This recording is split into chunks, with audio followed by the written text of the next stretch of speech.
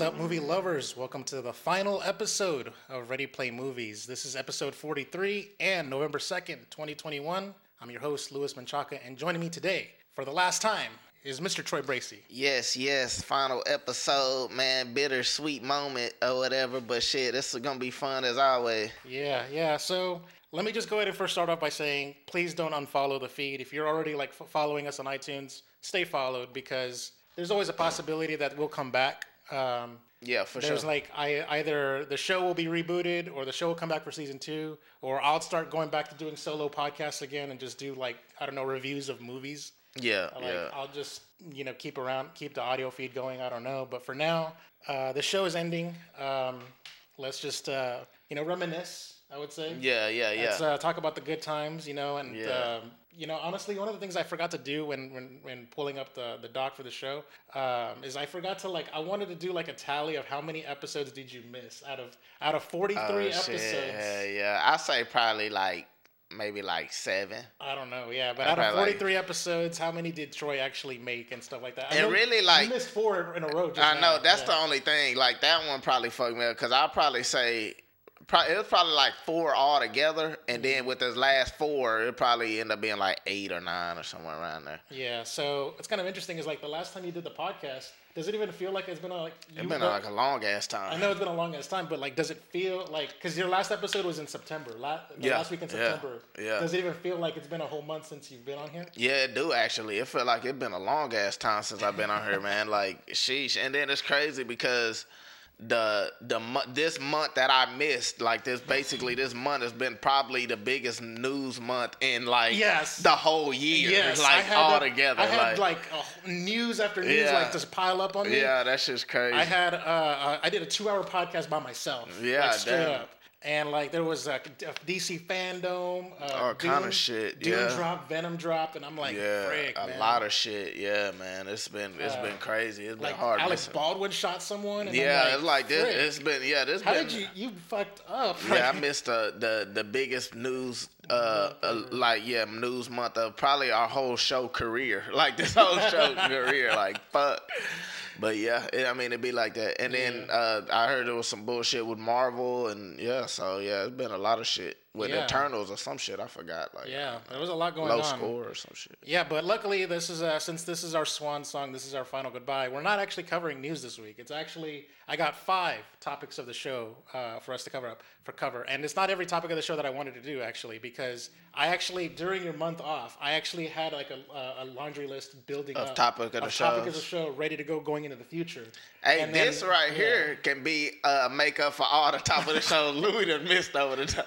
This probably all made it up all in one. I missed 5 altogether. I had a dry spell. So this probably made up for this. Probably right here is gonna make it even. Yeah. So I before we get into the topic of the shows here, I actually want to go ahead and do one more segment one last time. I want to do Back to the Future. Hey, Marty, you've got to come back with me. Where? Back to the future. Yeah, Back to the Future is the segment where we talk about all the anniversaries that are hitting, and since we're not really going to be able to do a Back to the Future next month in December, obviously, because we're not going to be recording the podcast, I'm going to do November and December. So basically, if you think about it, for the entire podcast life, from January when we started to now, we would have covered all the anniversaries. The Back to the Futures. Every single anniversary, from 5 years, 10 years, and 15 and plus and all that stuff. Yeah. For the entire year. So we would have gone over everything. So. Okay, yeah. And here's the thing. This may be the best Back to the Future, bar none. Not only because it's 2 months worth, but it's also the holidays. November has holidays. Thanksgiving. Yeah. December has Christmas, and you have blockbuster films come out. Hey, yeah, and that's pretty good. Cause I ain't gonna lie, I gotta admit something. Back to the Future is my least favorite segment, so I'm glad we're gonna go ahead and knock this out, and then I'm glad it's in this season of holidays and stuff. Damn, what's kind of fucked up? You never told me that. It's my least favorite segment of all of them. Because I always figured that you always damn, it's been 5 years since Deadpool came out. Well, don't get me wrong. BVS, I don't hate it. It's just it's my least favorite. It's you know, it's the least out of like if I'm ranking all the stuff we do and all the how we do it, this is at the bottom. But it ain't like I hate it or anything. Fair enough, fair enough. Let's go ahead and pull up the doc here. I got all the segments here. So let's start off with the 5 years. By the way, just letting you know, I actually, from the 30-year mark onward, I edited out movies that I never heard of. So we're not covering everything, but like from like 5 to 25 is everything. And then from like 30 onwards, it's cherry picked. Yeah, yeah. All right. So let's go ahead and start off with 5 years in November 2016. Ooh, Doctor Strange 5 years 5 years ago, this was some fire ass months. Yeah, we got Doctor Strange, Trolls, the Hacksaw Ridge, which was directed by Mel Gibson. And, star of Andrew Garfield. That's when that was a masterpiece. Yeah, right there. Exactly. We got Arrival, which was Denis Villeneuve. God damn, that was one of my favorite movies of that year, if not my favorite of that year. It was crazy. Fantastic Beasts and Where to Find Them. I actually liked that one. Really? Yeah. Okay. Moana, which was like that was one of the best. That animation was a great movie. I would say culturally it was on par with Frozen 1, like because it was like the big thing. Yeah, it was a big thing. I think Frozen was bigger, but it was still a big thing. I remember like there was like a controversy where it was like cultural appropriation when somebody wanted to dress up as Moana for. Oh, it was the beginning Halloween, of woke. It was Halloween. The beginning of the woke shit. Yeah, like 2016 is like the birth of the woke shit. You can't dress up as Moana. That's cultural appropriation. Yeah, that was that I remember bullshit. that one. Yeah, I remember that. Yeah. Bad Santa 2, which I didn't even know came out in 2016. Like, Sheesh. The Edge of 17, which is like some, I don't know, teenage freaking thing. I don't know what it is. Moonlight, which wasn't that the best year? picture winner. Yeah, wasn't that the year where it's like, oh shit, we wrote. They called the wrong name. Yeah. Was it Moonlight? That was that was the one that won, but they had called. It was the Ryan Gosling movie. It was like the musical. I forgot the name. La La Land. La La Land. Yeah, La La. They called La La Land, but Moon Knight was supposed to win it. That's fucked up. Yeah, that was fucked up. We got the Casey Affleck movie, Kate Manchester by the Sea. Oh man, that was the best performance.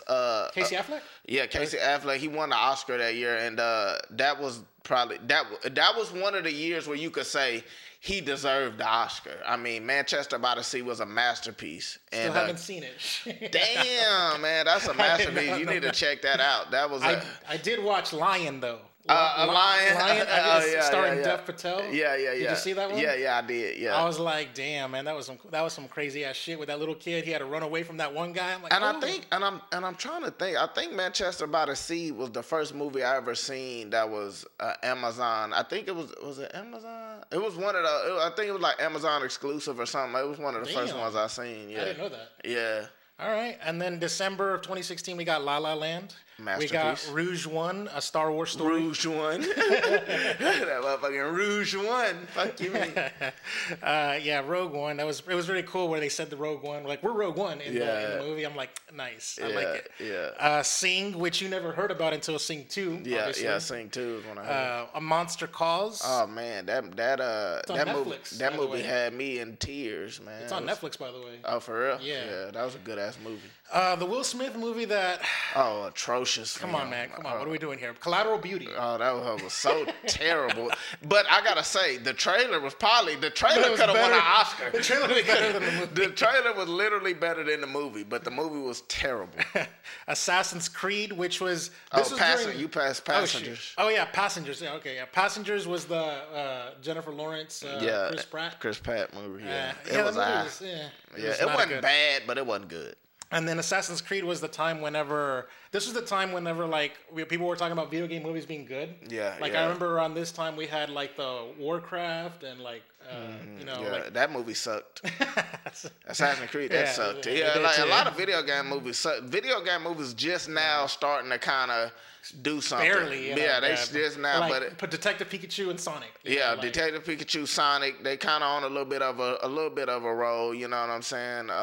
Hopefully the Mario movie's in there too. The Mario movie, and then what's the name? The one movie starring Mark Wahlberg and Tom Holland. Oh, Uncharted. Oh yeah, that might be. That's gonna throw that in the ranks right there too. Yeah. So we gotta see. We got the James Franco movie, Why Him?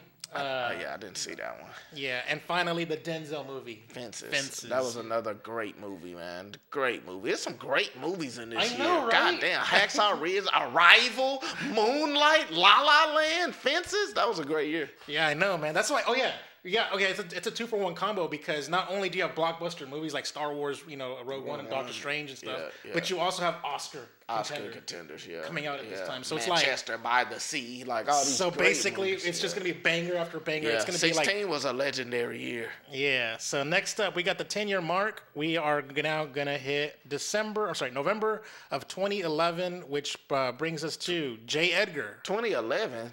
Yeah, 10 years ago. Oh shit! Okay. Yeah, it's 10 years. We did 5. Yeah, we did 10. I'm tripping. I don't know what the fuck I'm tripping. Yeah, 10 years ago was November 2011. Yeah. J. Edgar. We got The Muppets. A very Harold and Kumar 3D Christmas. Haywire. Immortals, which I saw in the movies actually. The trash Adam Sandler movie Jack and Jill. Happy Feet 2. The Best Exotic Marigold Hotel. The Eddie Murphy movie Tower Heist. And then we got Hugo. And finally, the Twilight Saga Breaking Dawn Part 1. This is like the worst. This is a terrible. Like I gotta say, the J. Edgar Hoover movie was the last bad Leonardo DiCaprio movie. Like, damn. But Leo, that's a long stretch. He haven't made a bad one since this movie. But that movie sucked, and it was directed by Clint Eastwood. Yeah, I don't know why, but oh my God, what a terrible year. We talk about the Muppets. We talk about Jack and Jill. Oh my goodness, what a terrible. But Hugo was a masterpiece. Martin Scorsese. He put out the one year that he didn't work with Leo. Leo put out some trash, and Martin Scorsese put out Hugo, which was a fantastic movie. And the new Batman was in Twilight back then. Yeah, so.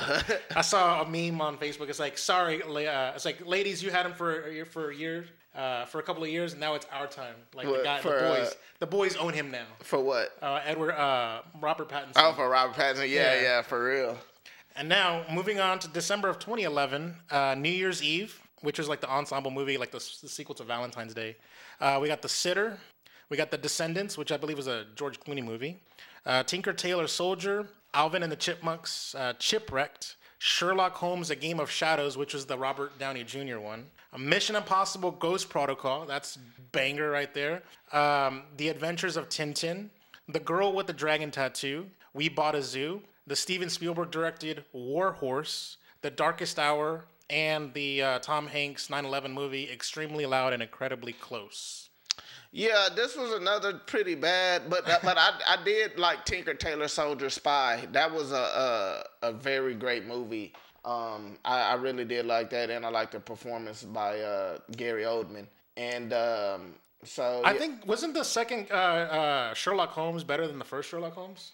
Because like I remember like in the second Sherlock Holmes, I think it was the one where he was like imagining the fight, like I'm gonna do this and he's gonna do that. Yeah. I think I agree with you there. And then at the end, like he was like fuck it, and he just throws himself off. Yeah, I do remember that. Yeah, I think I agree. I think that was the better one. And I do think The Girl with the Dragon Tattoo is the best movie on this really? list. Yeah, The Girl with the Dragon Tattoo was crazy. Real talk, I actually like Ghost Protocol out of all of them. The Ghost Protocol was the biggest hit for sure. I did. Ghost Protocol was very fun. Simon Pegg joined the franchise. Yeah. And I think that was like Ghost Protocol is what set Mission Impossible to that upper stratosphere. Yeah, because Mission Impossible to me was kind of like before that was kind of like going downhill, but then that kind of got it back. Stayed up there. Yeah. You know? I'm trying to think, what the fuck is The Darkest Hour? That sounds familiar. What the fuck is that? The Darkest Hour. I think it's a good movie because what? That movie just came out though. Wait a minute. Why is there two posters? That's why. Because The Darkest Hour, that's a different movie. They just got the same title. So The Darkest Hour is a Gary Oldman movie that just came out like 2 years ago. Okay. And then this is like some other goofy Darkest Hour kind of thing. That one's about like Dunkirk. Like that's basically like the same as Dunkirk. Okay. Yeah, so they're two different movies. Yeah, that's right. Okay. That's why I never seen this shit. It looks garbage. It says in Moscow, 5 young people lead the charge against an alien race who have attacked Earth. via our power supply. Okay, yeah. See, I never seen Wasn't that. it the one where like the people with electricity that are like shocked or whatever, they turn it like they're invaded or something like that? Body I snatchers? have no clue. I've never heard of this. Only reason that name sounded because I remember the Gary Oldman movie. That was a masterful film. So I was like, and Gary Oldman won his Oscar for The Darkest Hour too. So that's why I was like, what the fuck? Okay, but It's got Emil Hirsch and Olivia Thirlby, so at least they're famous people. So, okay. But yeah, okay. Yeah, I think that's all I got to say about December 2011. I think 2011. Real talk. I'm not gonna lie. It's actually I remember it. Things when I was putting the list together, I remember like damn. But now it's like ugh. Yeah. So yeah. okay, let's hope that the rest of the list doesn't like look this spotty. All right, so we'll go ahead and move on to the 15-year mark, which brings us to November of 2006. We have Flushed Away, The Santa Claus 3, The Escape Clause, Borat, Cultural Learnings, and blah, blah, blah. I didn't even put the whole title on there. The Will Ferrell movie, Stranger Than Fiction, A Good Year, The Return, Harsh Times, Babel had its wide release, Happy Feet 1. Wow, actually, Happy Feet 1 and 2 came out 5 years apart. Okay. Casino Royale, which is the beginning of the Bond franchise as we know it. And we're at the end now. I know, Ain't that right? crazy? Damn. 15 years have gone by. Let's Go to Prison, The Queen, Deja Vu, which I believe is the Denzel movie, and The Fountain, which is Hugh Jackman. So, yeah, I remember watching Stranger Than Fiction in theaters back in the day when, because I was in like high school at the time, and I went with my high school friends. I remember that one being like I think I might still have the ticket stub for that somewhere. Yeah. Do you have anything to say about these? Yeah, I mean, Babel was a masterpiece. I love that. Brad Pitt. Brad Pitt was in it, and Kate Blanchett. It was great. It was the same director for The Revenant and Alonso? No, it's not. It's not Alonso. Alejandro G. Inarritu. Oh, shit. Yeah. Let me see here. Yeah, Alejandro G. Inarritu. He did The Revenant, and then he did what's the Michael Keaton movie called? All right, Birdman. Yeah, he did Birdman, and he did The Revenant. So. Yeah, you're right. Alejandro, Yeah, of course I'm right, man. I'm a Damn. movie fanatic. Come on now, like you forgot who you talking to, man. But yeah. Yeah, he did The Revenant, and he did, and Babel was one of his first. That was the first movie I ever seen from him when I said, "Oh, okay, this dude is a master." He did that, and I believe he got the Oscar nomination for it as well. So Yeah. Yeah. And he was the director of 21 Grams. Damn. Yep, and he did 21 Grams. So, right. yeah, that stood out to me. Harsh Times, that was a terrible Christian Bale movie. And that movie was directed by the same dude that did Suicide Squad, the first one. David Ayer, yeah. It was pretty damn bad. And then, of course, Casino Royale. I mean, it's still to this day. It holds up. It might be my favorite in the whole Bond. This new Bond friend, it's still probably my favorite one out of all of them. Damn. Yeah, Casino Royale was a straight up masterpiece. And yeah. I haven't seen it like since back in the day, so I haven't. It's been a minute. But Yeah, like, I remember actually just watched it recently. I remember that scene where he's like, "I got a scritch. I got an itch between my balls. Can you? Yeah. Can you give me When a he was scratch?" getting tortured. Yeah. And he's like, "Yeah, that's right. That's the spot." Like, He was a bad motherfucker. And I mean, a lot of people doubted him as James Bond, and that movie made him a straight up star. I remember like there was like, "Oh my god, a blonde Bond? Like what the Yeah, fuck?" people didn't, he felt too rugged, and people was bitching. But yeah, they found out he was the truth. So yeah. December of 2006, we got The Nativity Story, Van Wilder 2, The Rise of Taj, Turistas, Unaccompanied Minors, The Holiday, which was like the Jack Black, Jude Law, Cameron Diaz movie. And then there's the Mel Gibson directed Apocalypto. We got, it's not in America, it's Bling Bling, but in Africa, it's Bling Bang. Yeah. Blood Diamond, starring Leo. Yeah. Charlotte's Web. The franchise that didn't take off, Aragon, the Will Smith, and actually the world was introduced to Jaden Smith, I think, in this movie. The Pursuit of Happiness. Yep. We got the Beyonce-led Dreamgirls, which led to Jennifer Hudson winning the Oscar. Yep. We got Rocky Balboa, which was Rocky 6. Yeah, that was actually a good one. We got Letters from Iwo Jima. Night at the Museum. I actually have a story about that. I'll get to that in a second. We got We Are Marshals, The Good Shepherd, Black Christmas, the Clive Owen led Children of Men, and the Guillermo del Toro Pan's Labyrinth. Man, this is Better. this is the best year on this whole list so far. I mean, this Out of all the years we've done so far, this is the best one. First of all, real quick, I gotta say, Deja Vu. I forgot to talk about that. I remember being like disappointed in that movie. Really? Yeah, I don't remember ever being disappointed in a Denzel movie. Yeah. Well, I'll never be disappointed in a Denzel performance. But there's been a couple out there. I mean, most of his movies are good. He got a great resume, but I remember not liking that one that much. But I mean, this year right here, this month and this year was incredible, man. I mean, you talking Blood Diamond. Leo got an Oscar nomination for that. It was incredible. You know, Pan's Labyrinth was a straight up bona fide masterpiece. You know what I'm saying? Del Toro's one of his best movies to the day.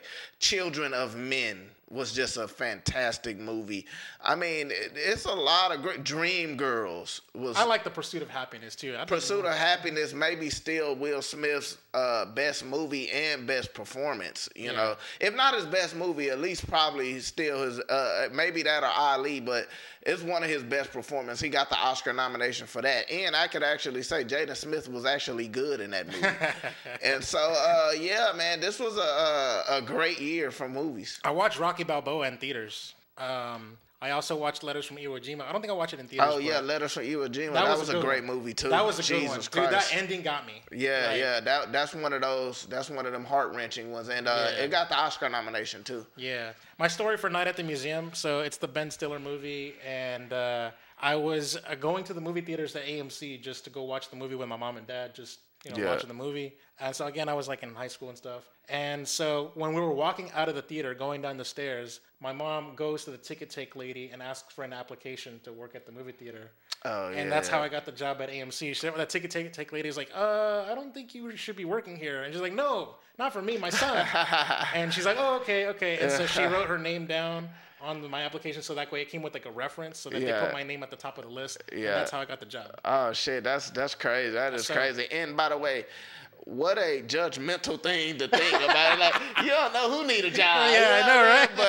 But no, that's dope. That's how you end up working at AMC. So yeah, this application was in December of 2006, and February of 2007 is when I started. Oh shit, you got on pretty quick. Yeah, that's what's up. Yeah, so 15 years ago, man. Fuck, time goes by. All right, we'll go ahead and move on to the 20-year mark. And at 20 years, we have November of 2011. Whoops, I did the wrong one. There we go. November of 2011, we have Monsters, Inc., the Pixar movie that is like the classic, all-time classic. Yeah. We got John Travolta versus Vince Vaughn, Domestic Disturbance. Don't know if you know about that one. Yeah. The Jet Li movie, The One. We got Jack Black and Gwyneth Paltrow, Shallow Hal. The very beginning of the Harry Potter franchise, Harry Potter and the Sorcerer's Stone. We got Spy Game. We got Black Knight starring Martin Lawrence. Owen Wilson, he was the dramatic actor behind Enemy Lines. And that's it. That's it. Fuck. Okay. Yeah. I mean, it's crazy to think. Like 2001, it was so long ago, and I still kind of remember that year. And Harry Potter and the Sorcerer's Stone. That's a legendary, really. Like you think about all the movies that came after that over all the decades. It's like, and to this day, they're still making spinoffs of that. Oh, like, yeah. And it's like getting the streaming rights for that movie. And the whole franchise is a big deal. Big deal, yeah. So that's start of a huge legendary legacy, and I always liked that one, the first one, a lot. So. Yeah, and Black Knight, that shit had me laughing so damn hard back in the day. I mean, back in the day, we used to be able to sell movies on the stars. Yeah. Martin Lawrence. Yeah, that's literally like the only reason to watch that movie. Like if you pay attention, that's the only reason to watch that movie. But it was funny as hell. And didn't he make like freaking them like doing like trumpets and shit? Yeah, he had them doing like hip hop dancing in the fucking courtroom. Yeah. Oh, that shit. I remember that shit. It's one of the funniest movies, man. It is so underrated. Like in his resume, like it's fucking hilarious, bro. Like, oh god, it was funny as hell. It's good to reminisce, but damn, I forgot about that shit. Yeah, that shit was funny. Yeah. So yeah, those are the only two that stood out to me on that one. Yeah, I remember watching Domestic Disturbance and shit like that. I remember when Vince Vaughn was a serious actor. Yeah, this is before he was like the comedic guy. Stuff. Yeah. But yeah, that's actually pretty interesting. And we'll go ahead and move on to the next one, December of 2001. We're still at 20 years. 20 years ago, we got Ocean's 11. That's like dope. We got Tom Cruise in Vanilla Sky. And then this is this is the way I was introduced to Chris Evans. Not another teen movie. Did you know that he was in it? I did not. Damn. Okay. I did not. Not another teen movie. It was a funny ass. It was like a parody of She's All That and Bring It On and all these other shit. Varsity Blues. They had parodies. I never seen that one. That's crazy. It was a parody of all these teen movies. Yeah. The big Peter Jackson, the start of the trilogy. The epic ass, the Lord of the Rings, the Fellowship of the Ring. Damn. And I can't believe that Jimmy Neutron Boy Genius came out the same weekend as fucking the Lord of the Rings. God damn, that was a bad month to put that out, huh? I know, Shit. right? Well, I mean, I think this is how it started. Like, they started with Jimmy Neutron Boy Genius in theaters, and then they made a Nickelodeon TV show out of it. Wow. You know, but yeah, the Lord of the Rings is still a big deal. I mean, we're talking about, like, even to this very podcast, we talk about Lord of the Rings on Amazon. You know what I mean? Them doing the first spin-off show of the movie. Yeah, that's a big deal, man. There's Joe Somebody, which I believe was a Tim Allen movie, and then there's Method Man and Red Man. How High? How High? Yeah. That's it came out in December though. One of the best stoner movies. Yeah, that was going for the Oscars for that. I would have thinking that they would have put this in like a June. In a June? Yeah. No, I think they put it in like a January, February, like kind of run of them. Yeah, but I don't know. December, like fuck. Okay, we got How High? We got The Majestic, which isn't that the Jim Carrey movie? I don't even know. I think it might be Jim Carrey doing a serious dramatic role. Russell Crowe, A Beautiful Mind.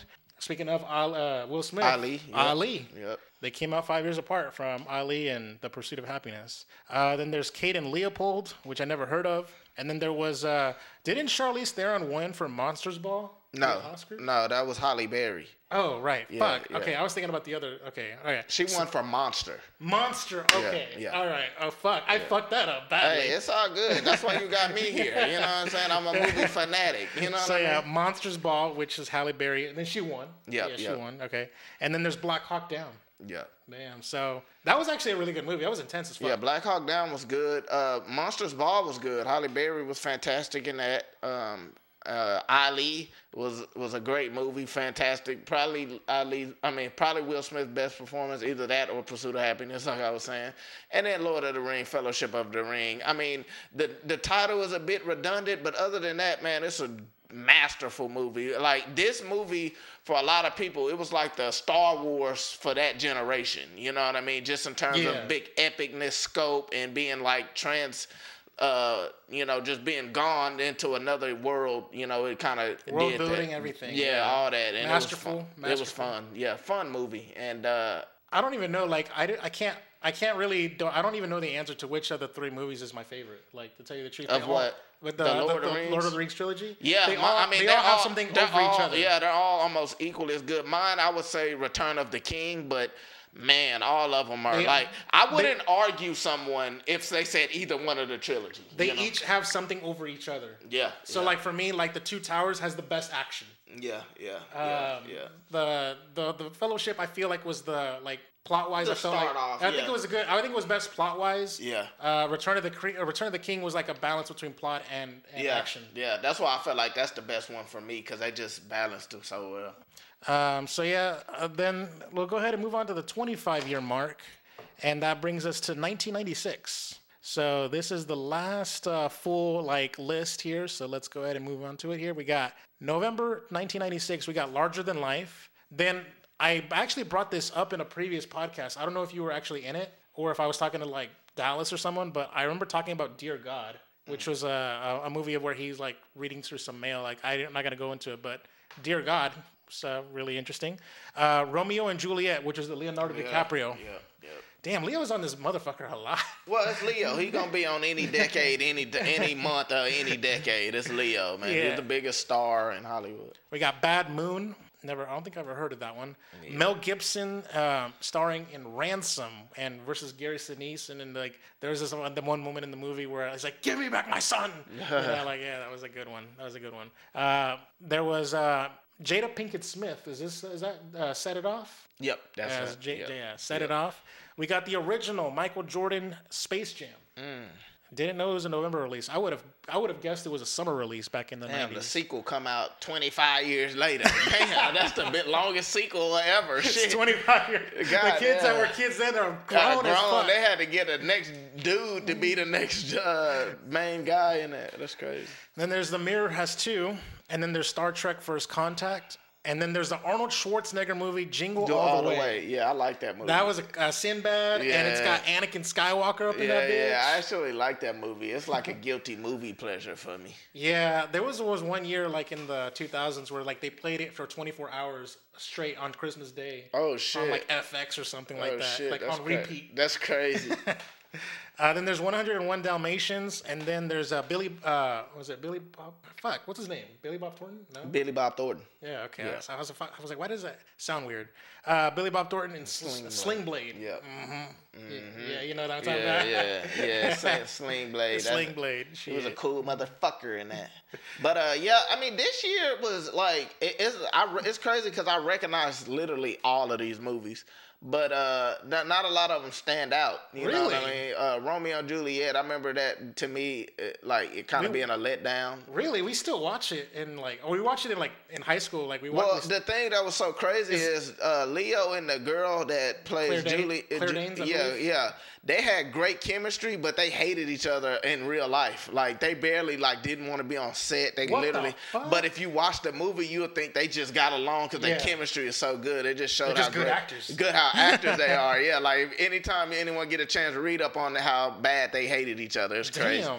And Space Jam is a classic. As bad as that movie is, I think it holds up. I think it's a bad movie and it don't hold up. But for me, I watched it. I watched it on HBO Max. Yeah, this when year. to me, it I think it's still fun though. Like I still enjoy it. It's still like a classic, but it's a bad movie in my opinion. If you really be honest. And Sling Blade, I remember that. Of course, we talked about that. Jingle All the Way. I said I like that movie. It's just fun. He's like, I was like, you gotta step away, man. This is a homemade explosive device.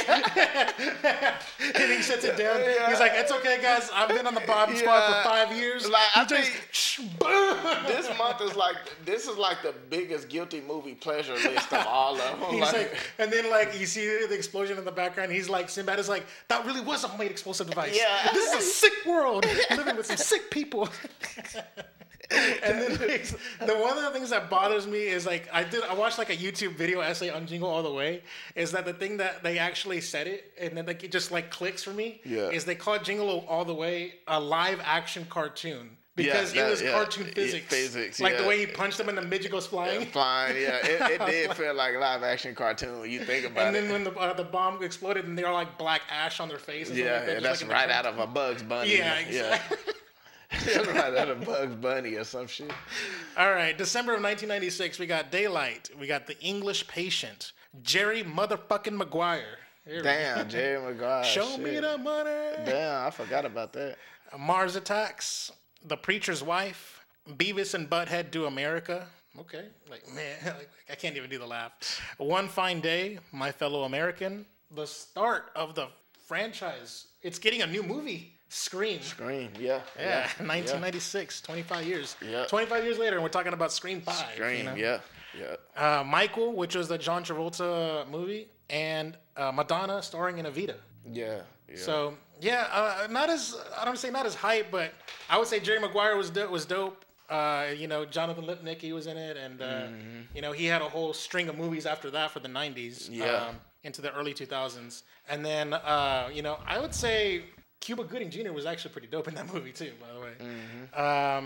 But yeah, I would say that just Jerry Maguire and Scream are the only two that really stand out to me. What about you? Yeah, Scream, man. That's another one of them classics. It's like Scream is a classic, expanded on multiple films and a TV show. And a TV show, yep, for sure. And actually, the new Scream looks fantastic. So they're still holding up. And what's kind of funny is they're still doing the Drew Barrymore thing where they kill off a character at the beginning of the movie. Yep, they still doing that shit. But I think that's part of tradition at this point. It's exactly. It's like Star Wars with the letters. Yeah, you gotta have a scroll, so it's kind of like that.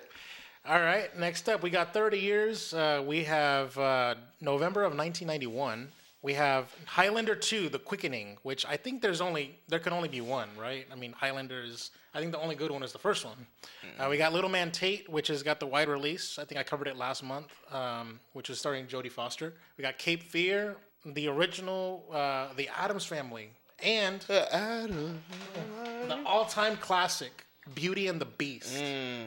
Fuck, 30 years ago. They made a whole Oscar category because of this movie. Yeah, yeah. And then the Macaulay Culkin, My Girl. My Girl, yeah. I mean, this one, only one stands out is the Martin Scorsese movie, Cape Fear. Cape Fear was really fun. Yeah, I really enjoyed Cape Fear. That shit was incredible. Robert De Niro did his thing. He was scary as fuck in that movie.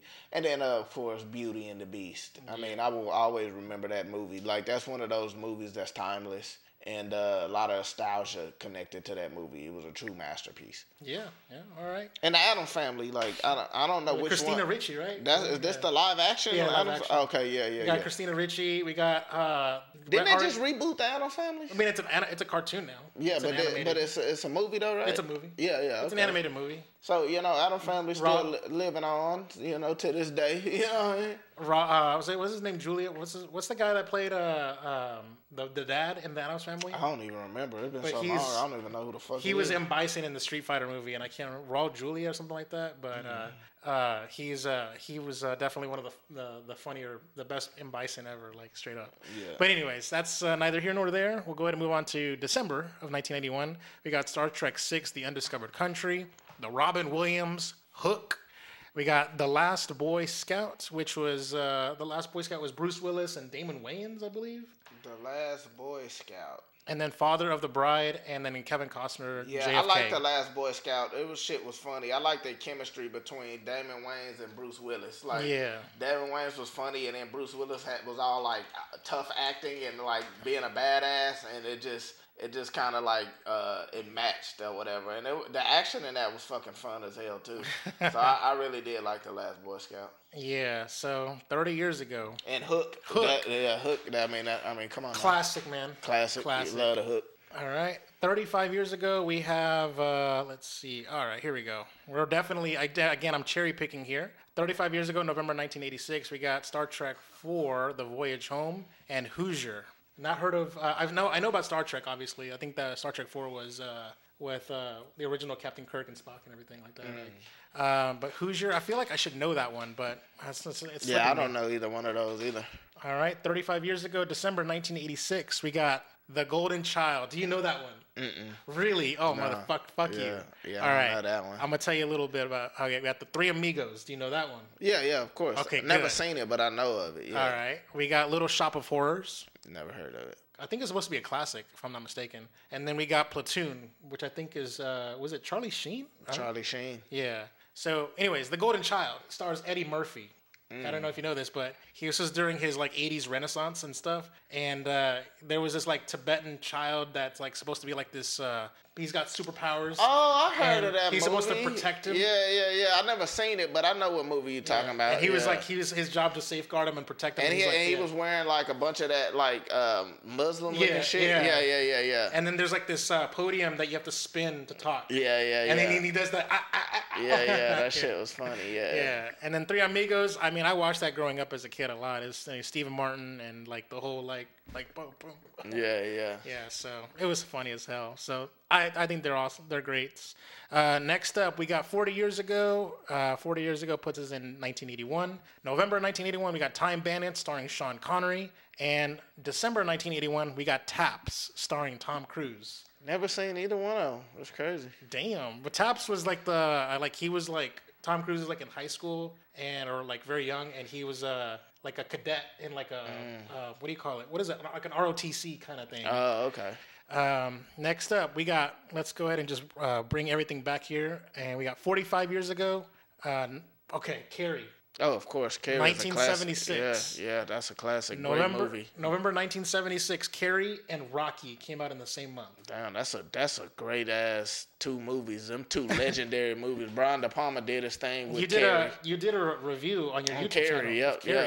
Yep. And Rocky, that's one of the great boxing movies ever.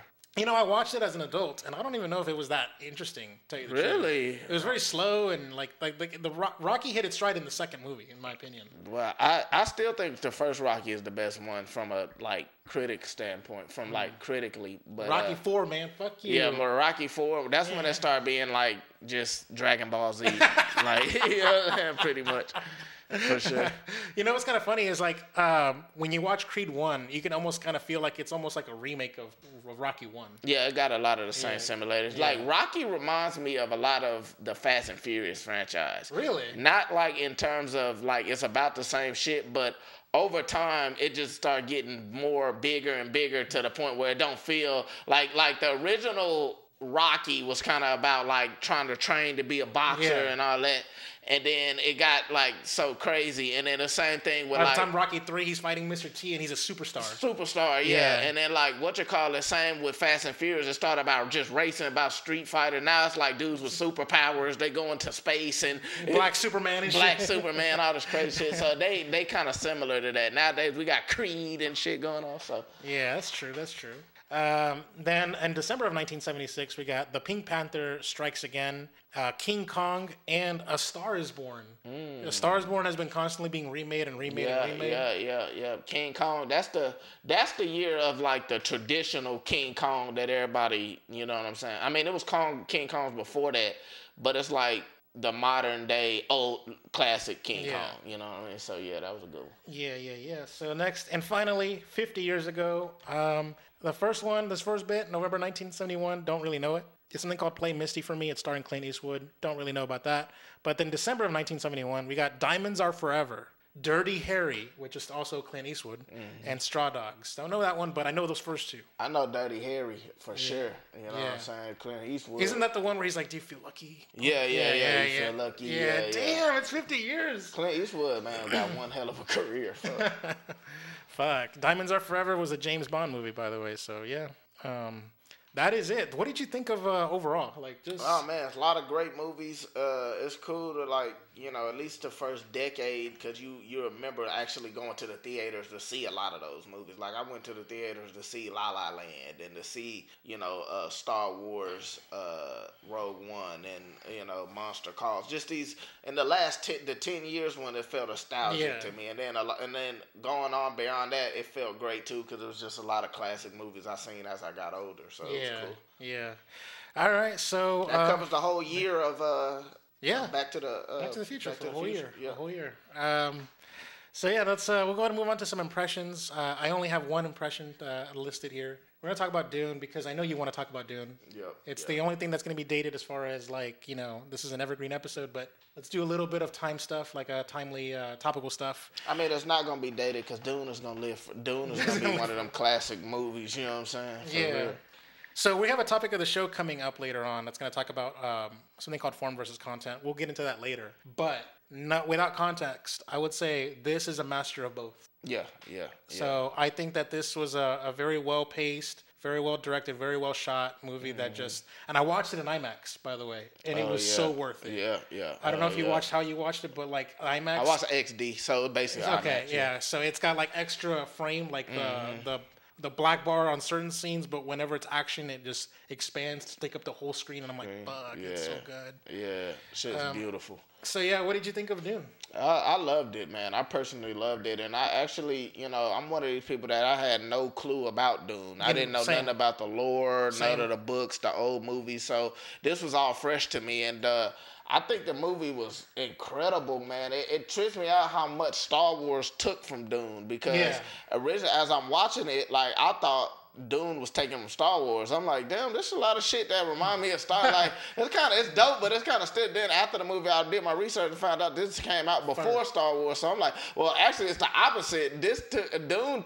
Star Wars took a lot from Dune. Yeah. But it was really good. Great acting. I mean, the actors they had in this movie was perfect. You know, it's like they brought all of the actors from Marvel, DC, Star Wars. Like you had everybody like just all for this movie. There's only one caveat I'll give you to that is it felt like Jason Momoa is playing Jason Momoa. Is the only thing. And, I mean, but even then, it was good. But I like that because Yeah. one of my complaints that I did have, like for the movie, even though I loved it, I felt like it was a masterful movie. One of the complaints is I did feel like a lot of the performances were wooden. Like it didn't like everybody just kind of felt robotic to a certain degree. Like it wasn't a lot of personality and a lot of lot of charisma. It was like everybody, yes, do this or move or whatever. So Jason Momoa was the only one of the guys that was like, fuck all that, what up, bro? Like, you know what I mean? So I actually felt like he brought levity to it when it needed it. So I actually liked Jason Momoa in this. Yeah. But man, overall, it was just the action was done so good. I'm not even bullshitting you. This is going to be a big thing I'm saying, but I fully agree with this. This is the best CGI of all time. Like, Damn. The best CGI of all time is going to guarantee win at the Oscars. Like, it literally looks real. Like, it's at the point, because I'm one of the guys where even good CGI, you could just still tell it's CGI. It's like, oh, this is good, but it's CGI. When you're watching something and you literally can't even tell if it's CGI or not, and again, I seen it on the big screen. Who knows if I watch it on TV, maybe I can start noticing shit a little better, but I'm talking, this shit looked so real. The stuff that I knew was CGI looked like it wasn't CGI. So this is the best CGI in cinema history. And everything, it really was immersive. Like, I felt like I was far away, to use a Star Wars term. I felt like I was nothing felt like it was on Earth or anything. Yes. So, yeah, man, overall, I loved the movie. Like, I really did. It lived up. And to be honest, it's crazy because I don't know if you noticed this, but I rarely talked about Dune on this whole podcast because while I was interested in Dune, I wasn't excited about Dune like a lot of people were. Like, I'm just like, because again, I don't know nothing about the lore. And so I'm like, Denis Villeneuve is one of the best directors working. So that alone intrigued me. But I wasn't looking at Dune like, oh my God, I can't wait. It really kind of hit and blindsided me on how much I really enjoyed that. This is like, I think this got the potential to be the new era of Star Wars. Like, if the movies continue on and continue to be great, this could be the new era of Star Wars and Lord of the Rings and like the big blockbuster movie everybody excited to see. The good news is that there's green light for the sequel. So Glad that happened. Yeah, for sure. But apparently he wants to make a trilogy. I was hoping that it was going to be a two movie thing, but Yeah, I think it's gonna be part 1 and part 2, and then I think the second one is gonna be like what the sequel would have been, because I think 1 and 2 was probably originally wanted to be one movie, but it was just too big to be one movie. So it's they kind of pulling like a Hobbit thing, So I think 1 and 2 was meant to be one movie, but it's broken into two. And then I think the third one would have been the sequel to that if it was just one movie, So that's what it's gonna make it like a trilogy. But I actually wouldn't mind it being a trilogy because it's like this feel like how I felt like Force Awakens could have been. Yeah. Like it's starting a story that's gonna be coherent and flow together and make a dope ass trilogy. It don't feel like it's just starting something, and then by the time you get to the third one, all three of them don't feel like they had shit to do with each other. You know what I mean? This feels like it's gonna flow and be like one big badass story like Lord of the Rings. So it's off to a good start so far. And I want to say one. I think I said it last week on the podcast, but I'll say it again. This is like a very awesome way of building tension. This movie had me really engrossed and very. What do you call it? I was so invested in these characters. Yeah, they were and I was actually like scared for their lives. Like, oh my God, shit's fucking gonna go. But yeah, so it was really good at paying off all the tension and everything. I mean, it tripped me out because they had an emperor like Star Wars. They had desert planet. The desert planet. They had the Jedi mind trick. Like they had so much shit. Like, you know what I'm saying? It was so much shit where I was like, damn. Like looking back, I was like, Lucas was really inspired by this shit, and I wasn't. Yeah. All right. So with that being said, we're pretty much now down to brass tacks. We have nothing but topics of the show to do, and I'm not going to play the sound effect because fuck that. Topics of the show to cover, and so the first topic of the show, Troy, at the beginning of the summer, we did a predictions of every of where we thought the highest grossing movies of the summer were going to be. All right, so here I'm gonna tell you this right now. You fucked up during your prediction, right? Yeah. You had 10 movies to pick from, My shit was all out of the summer. yeah, you had 7 movies that were actually eligible. Yeah. You hot swapped in an 8th movie, so you actually have 8 movies in your picks, in your top 10. Yeah. So I'm gonna go ahead and read you my selection here. I put Black Widow was gonna be the highest grossing movie of the summer, followed by F9, then The Suicide Squad, then A Quiet Place 2, then Snake Eyes, G.I. Joe Origins, and then we have Space Jam 2, The Conjuring, The Devil Made Me Do It, Free Guy, Hotel Transylvania, and Jungle Cruise. Now, Hotel Transylvania got sold by Sony to Amazon, so it never actually came out. Yeah. And it's coming out in January, so I got fucked there. Yeah. So there's that. Now, Troy, you put No Way Home as your number 1 pick. That's a December movie. Even at the time when we were recording it, it's still a December movie. Yep. We got Shang-Chi at number 2. We got Venom 2 at number 3, which is an October movie, which at the time when you recorded it was a September movie. So it wasn't even eligible. Yeah. So that's 2 strikes right there. Yeah. Then you got Snake Eyes. Then you got Suicide Squad at number 5. F9 at number 6. Black Widow at number 7. You did not have any faith in Black Widow.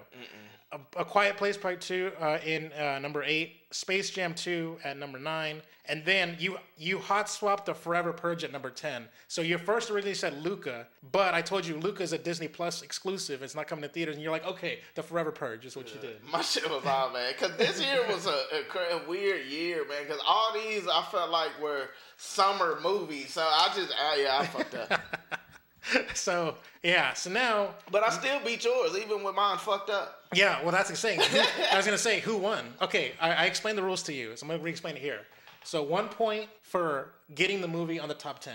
So, like, we both said Black Widow. Yeah. Black Widow did end up in the top 10. Yeah. So we both got 1 point for Black Widow. Yeah. So a point for the movies in the top 10, and then a point for the placement. But so, how do you do that? Like, if it's on the right place? Yes, if it's on if it's on the right place. So, for instance, I'm going to give away one of my points. A Quiet Place 2 ended up at number 4 in the final list. So I got a point. Oh, for damn. Ooh, that was nice. I got a point for that one. Yeah, that was nice. So, all right, here's the results. So now we know our predictions. So here's where the final results came in.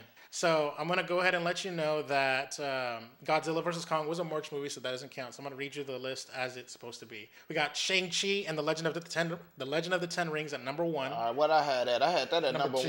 Well, I had it at number 2. Yeah, technically I'm going to bump it up to number 1. I actually what gave I have at 1. No Way Home. So if you scratch out No Way Home and bump up Shang-Chi to number 1, then you got the point on that one. Yeah. Okay. So, and by the way, the only reason why I didn't put Shang-Chi is because I counted Labor Day weekend as a September movie, which means that I didn't make it eligible for my list.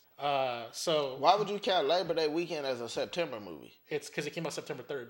Oh yeah. Which but means it was. I counted in my definition of summer. It's May to August. Yeah. So for me, I didn't count Shang-Chi as a summer movie. I counted it as a fall movie. And so what happened with you is I made an exception. It's like, okay, when we did the prediction, I said, but that's the weekend. That's like the weekend of after summer. Yeah. So it's like, because really movies come out on like a Thursday, and then like Thursday through Sunday, and it's like a long ass weekend. So that, like, to me, that's like September if 3rd? you like hit the finish line, like, you know what I'm saying? Yeah. So September 3rd was a Friday. It came out on September 3rd, and whatever. I said, okay, for your list, I'll give you Shang-Chi. For my list, I'm not going to put Shang-Chi. So that's that's how I did I'll it. take that so point. you get point. You get the point. I get that point. So you get the point for Venom, for Shang-Chi at number 1. Black Widow, which was my number 1 actually, which I didn't get. So I get 2 points then, right? Why? For product placement. Oh and, yeah. So getting Shang-Chi. Yes. So that's 2 points. 2 points. Hey, okay. Yeah.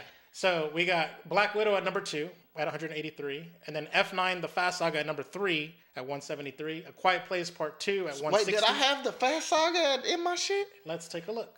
You have it at number 6. Yes. Oh, okay. So you get a point. You get a point for so F9. So far I got what? 5 points. I'll actually have the results already tallied up already. Okay. So I still got to count to make sure you ain't fucking me over. You know what I'm saying? we got Fast 9 at number 4. Number 3. A Quiet Place at number 4. Free Guy came in at number 5. Damn. Jungle Cruise came in at number 6. Damn. Cruella came in at number 7. Space Jam: A New Legacy at number 8. The Conjuring: The Devil Made Me Do It at number 9. And at number 10, Candyman. Oh, I definitely lost. I think I only got 4. I think I only got 4 points. So I have the points here. So you have, let's see. You have a total of five of your picks here landed. Okay. You have, I gave you 1 point, so I put 0 to 10 here, but I gave you 1 point for Shang-Chi. Shang-Chi, so I got 6. So I got 6. I gave you 6 points. Hey, 6. Let's go. You got 6 points. That's hard to beat. All right, so my score, I have Shit. 8 points. Damn. I have 7 picks correct, a 7 out of 10. I got 1 placement right, which was A Quiet Place Part 2. Fuck. Damn, they beat me by 2 points. God damn it. If I would have got my summers right, I probably could have won. Yeah, you probably could have. Fuck. Yeah.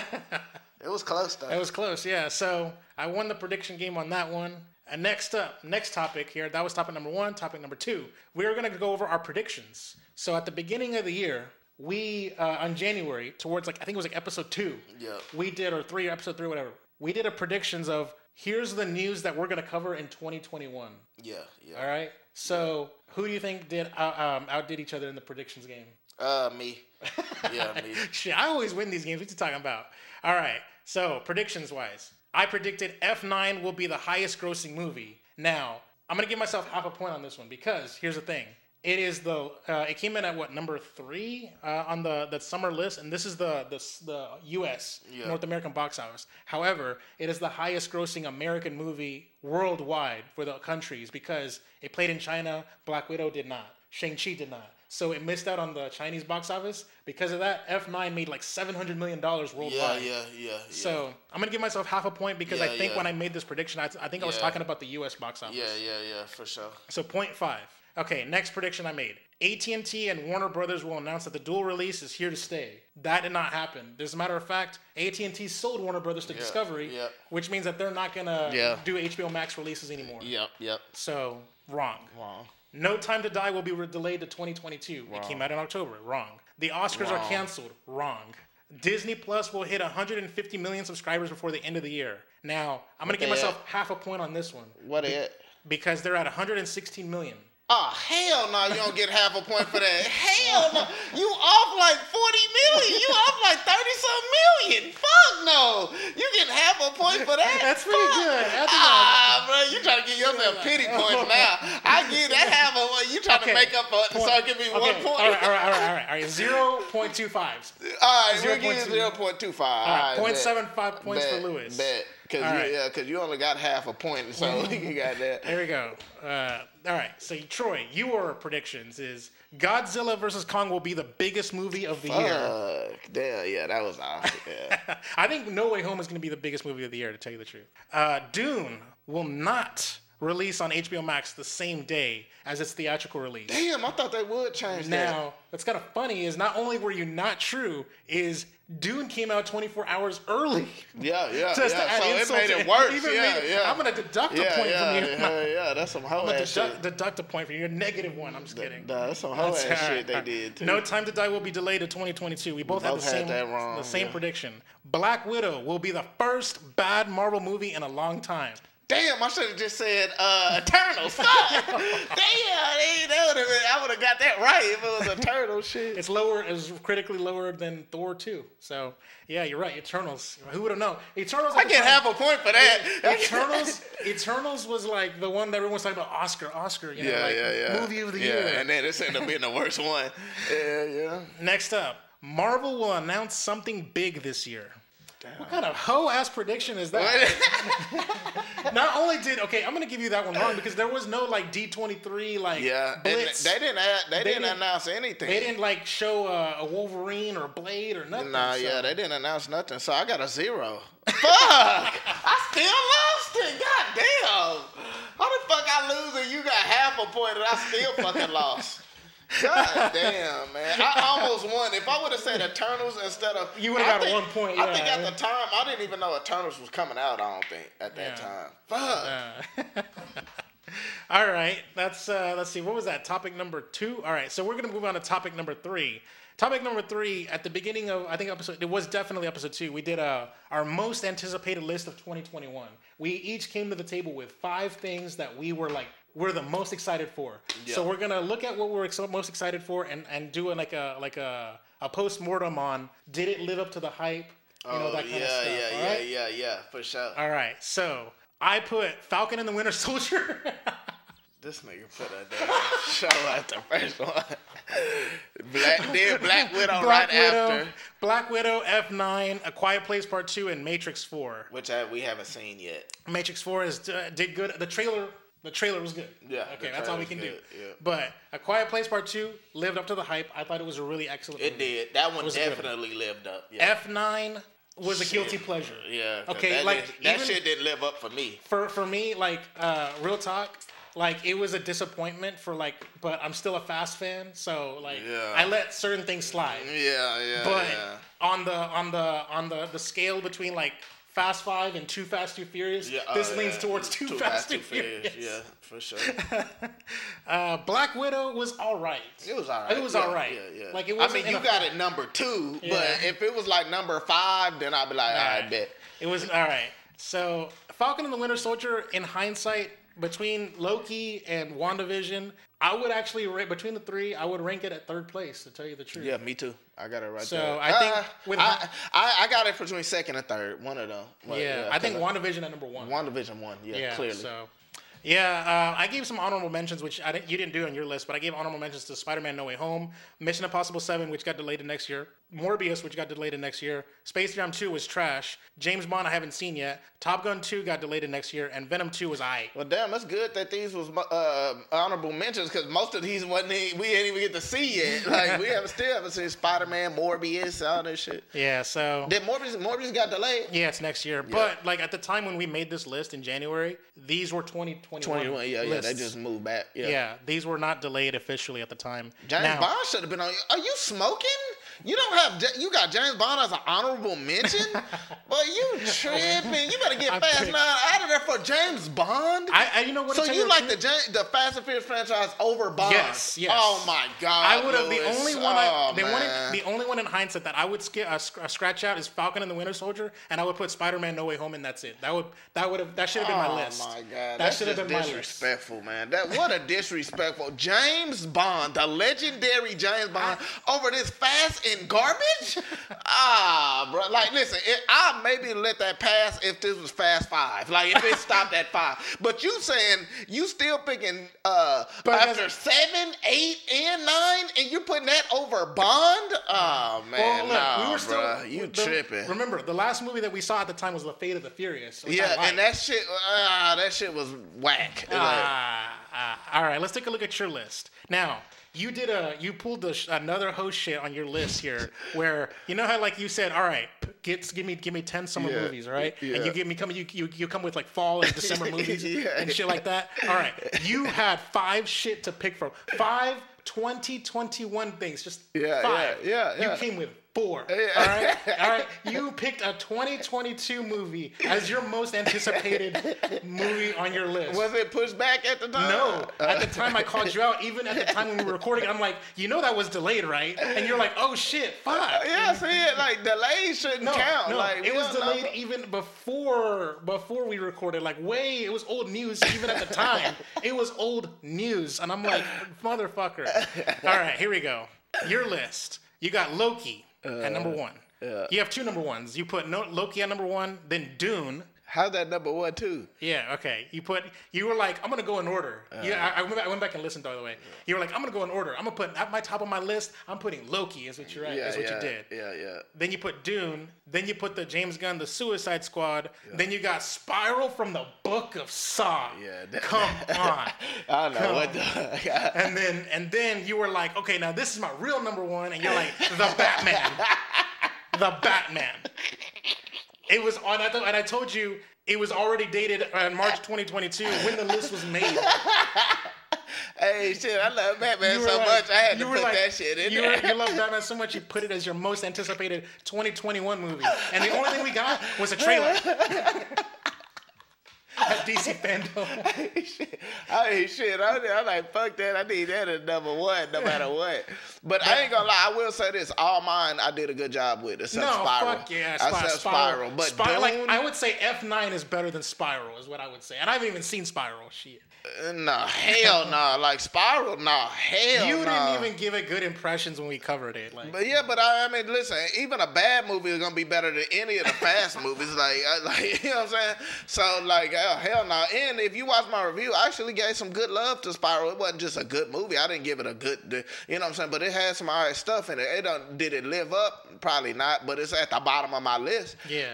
The Suicide Squad, absolutely. Good. Best. I still got that as the best comic book movie of Didn't the even year. crack the top 10 at the box office, by the way. It Yeah, flopped. absolutely. No, yeah, it flopped because it's a damn HBO. What's her name? Nah, So yeah. yeah, but the Suicide Squad still the best comic book movie of this year. Dune, I just talked about how much I love Masterpiece. that. You know what I'm saying? Loki was a bit of a disappointment. You Yeah. know, and that's disappointing because the first 2 episodes had me thinking that this is gonna actually be the Yeah. best series out of them all, and then it just went. Yep. So that ended up actually being disappointment. But Dune and the Suicide Squad is the 2 that I'm very proud of to this day, for sure. Yeah, I think if The Matrix 4 lands for me, I would say I had 2 good solid picks with A Quiet Place and Matrix. So Yeah. but yeah, I just think it's kind of funny. Like in January, like this is our most anticipated, and like Yeah, I had we Batman on like that there were bit. some fuck ups on this one. So Yeah. All right, next up we have the topic number 4. We have a YouTube video here. I'm gonna mute it, and hopefully I don't get copyright strike. Oops. You probably shouldn't even play it because we already we already know the video. You know what I mean? No, I'm not gonna play. I'm not gonna like play the actual video for us to watch. I'm playing the video for the viewers can see what we're talking about. But basically, it's just a video dissecting what makes a good film. All right, so there's elements to making a film, and this video essay boils it down to 2 categories: form and content. Yeah. Form is how you present it. So it can be your editing, your cinematography, your lighting, directing, all that stuff. Content is the actual like stuff that the movie is about, like your plot, your acting, your story, all that stuff. So basically, number 1, like I wanted to get your take on this video as far as like, number 1, do you agree with these kind of definitions? And 2, like, what did you personally like to value more? I definitely disagree. I mean, I definitely agree with everything in the video. Like, it's broken down perfectly. You know what I mean? Like, literally how. Perfect examples too, by the way. Yeah, perfect examples. It's broken down perfectly. It's exactly how I think movies are made. You got certain filmmakers that go for more of like visual storytelling, and you know. And you got certain directors that go for more of the characters, the heart of the story, and tell their stories like that, and that aren't so technical. So you definitely, that is definitely a great way to divide, you know, the type of movies they are. And it's been masterpieces on both ends. Like he was saying, more modern though. Like he was talking about classics, but more modern day, like Christopher Nolan's Dunkirk. That's gonna go under form. You know, it's not. There's barely any dialogue. There's really 1918. You know, in 1918. That's form. That's more of a form. Yeah. You see what I'm saying? So those are 2 like war movies that are completely different, but both of them are masterpieces. You know what I mean? So, you know, it definitely, you know, you could go either way with it, and this was a great video for sure. I would say like Marvel movies tend to be more content oriented. If you think about it, like they're not going to be like these cool swooping shots or whatever like that. Like I disagree. You think so? Yeah, I think it's more. I think they're more form because it's kind of similar to one of the reasons why, and I don't fully agree with Martin Scorsese on this, but it's the reason why you remember that whole fiasco of Martin Scorsese saying it's not film, it's not cinema or whatever. Exactly. Partially why he says that is because it's so much, you know, it's like a lot of the Marvel movies and a lot of action movies in general, DC, anything, Bond, anything. It's like a lot of the movies just leading up for action. Like everything is just to get to action. Like, oh, you know, boom, boom, boom, just to get to action. All right, no, do, just to get to action. Do. That's more of form than content. You know, even though they'll have those moments. You know, like form movies that are under the quote unquote form umbrella, they'll have content moments. Yeah. But content is where it's like the Joker. You know what I mean? Where it's even though that's beautifully shot and stuff, it's about the character. It's like it's about the story, the character. That's what's going on. It's centered around his performance. It's centered around his performance, yeah. Right. Whereas in Marvel, if you get like watching Ant-Man or something or Doctor Strange or whatever, it's like It's mostly about like now there are some Marvel movies like Iron Man that's gonna go under content. The reason why I would say content is because like when you think about like why you watch a Marvel movie, you're watching it for like you don't necessarily watch like okay, let's just say I'm not interested in Captain Marvel, but I have to watch Captain Marvel because I need to know what's going on in the bigger picture. Yeah, so but I think that's why I think content. It's like it's selling the bigger overall bigger. Yeah, arc. but that's not how movies go though. Like a person should be able to watch. Like if I jump in, I've never watched any Marvel, and I just watch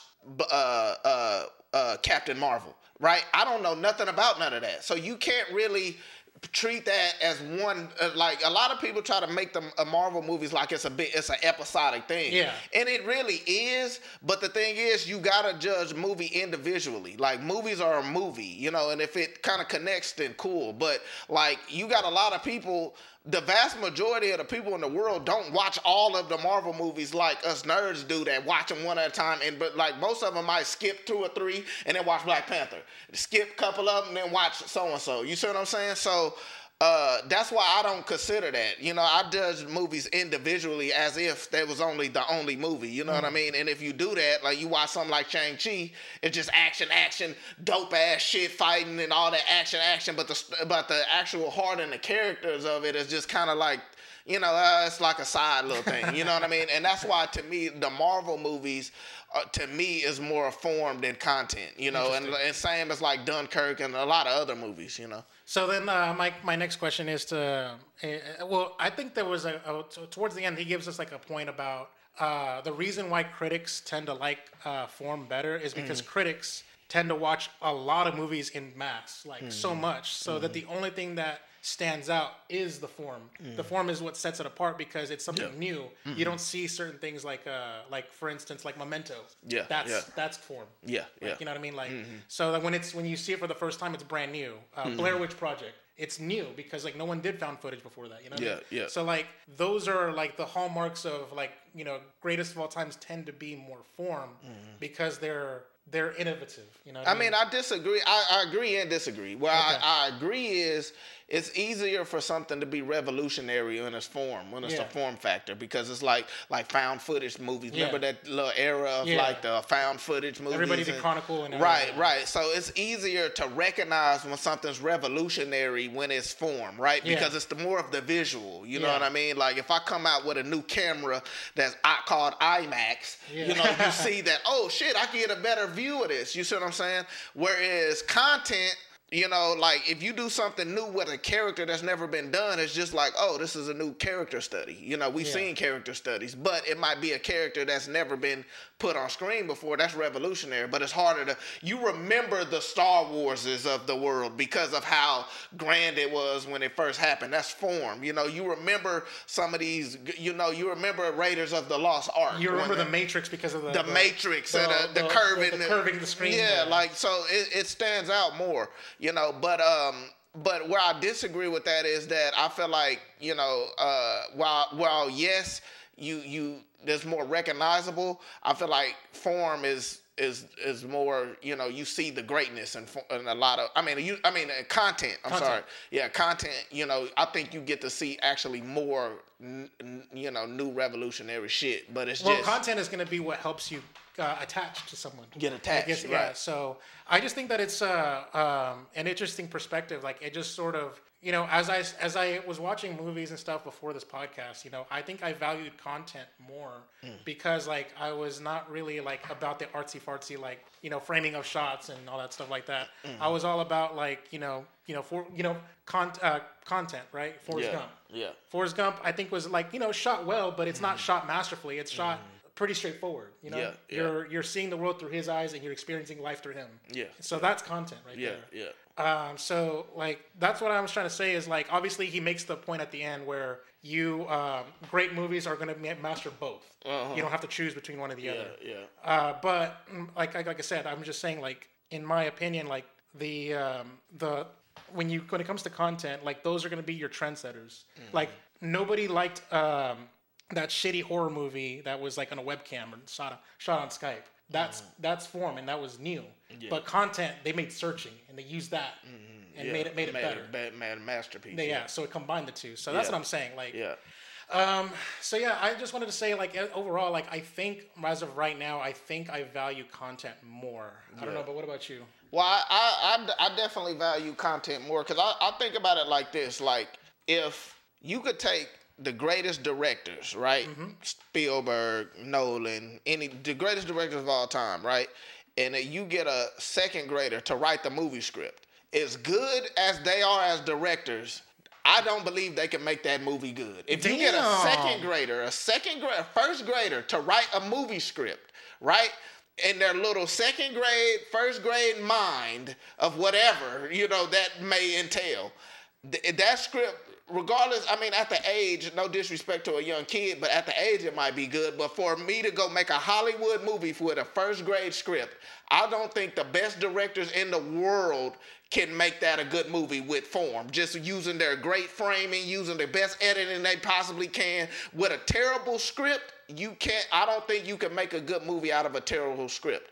But I do feel like you can do the opposite. If you got a great script, just one of the greatest well-written scripts ever, and you get me that's never directed a movie, or you, if we can do the very basest things with this great script, we can make that, it could possibly be a good movie. You know what I'm saying? Yeah. And so that's why I feel content matters over form. Now, I think they both have equal value, but if I had to choose, that's why I would lean towards content, because content, you could write a good story, and if anything, you could do the most plain shit, but as long as the story can be told. If the story is told well enough, then it's intact. It'll work, right? But if I could be the world-class visual master director with the worst content story, it's just, I don't think it'll be good. So I personally value content over form, but I think again, there's multiple form movies that are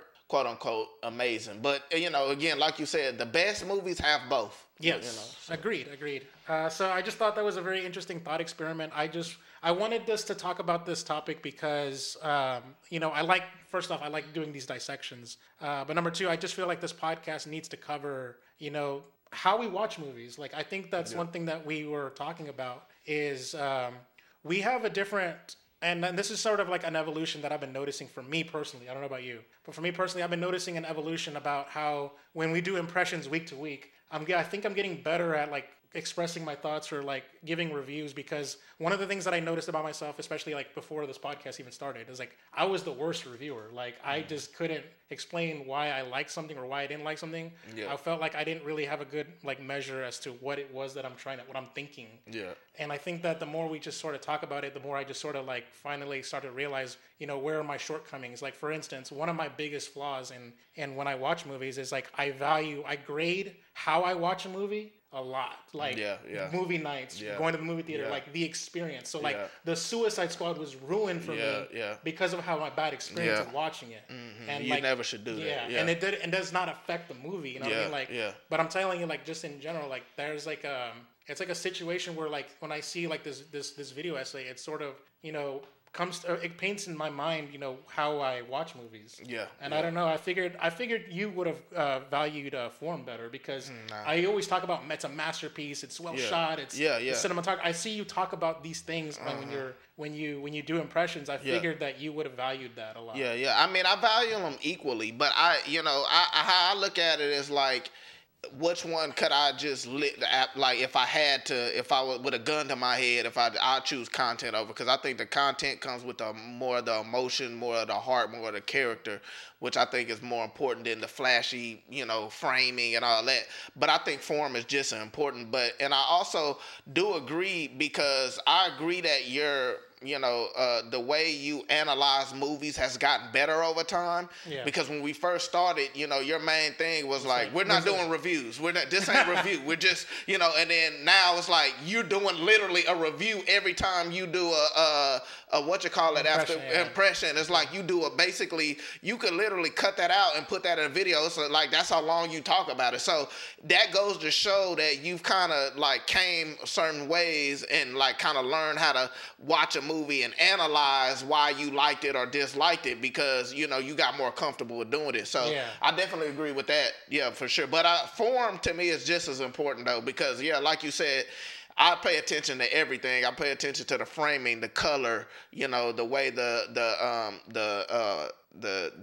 music is used, the way the score, the musical score is used. I pay attention to all of that. You know what I mean? And I think all of that is important for sure, absolutely. But if I had to choose, it'd be content. Yeah. Plus, I think with content, it stands on its own. Yeah. It is. In a vacuum, you can just sort of like recite the plot of a movie, and you can sort of feel it just by talking about what happened. What happened? Yeah. Yeah. For So sure. yeah, you're right. I agree. Like I said, I like this discussion, and it was like an interesting like eye opener for me. Like Good for discussion.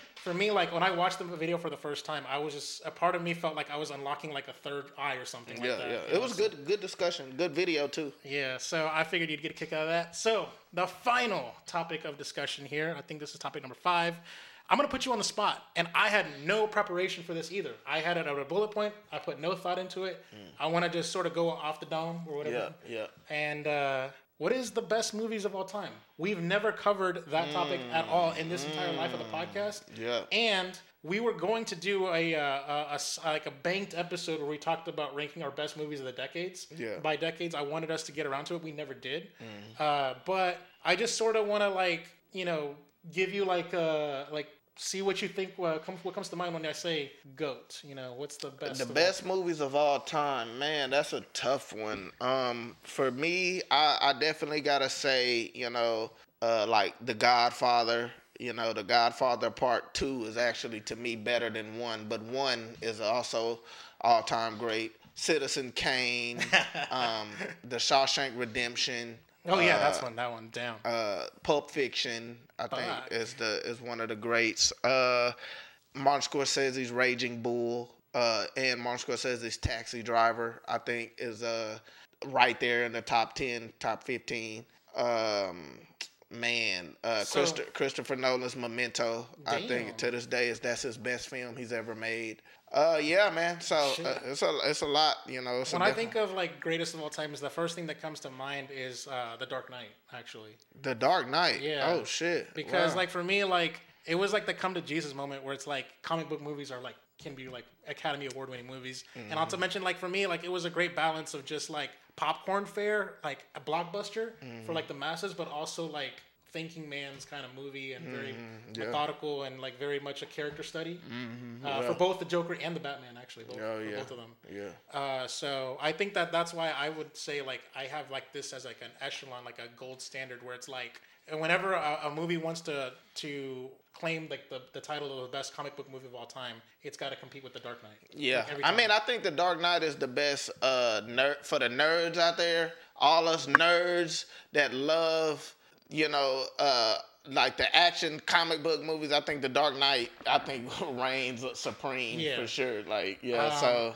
and it's crazy because in this world we live in today with comic book movies everywhere, like, still The Dark Knight I think is looked at by most as still the best comic book movie ever, and that's very hard to do when literally, because remember The Dark Knight came out before this big era of comic book movies everywhere. The same summer as Iron Man 1. Yeah, you know what I mean? Like that it came out before all of this, just everybody greenlighting comic book movies everywhere.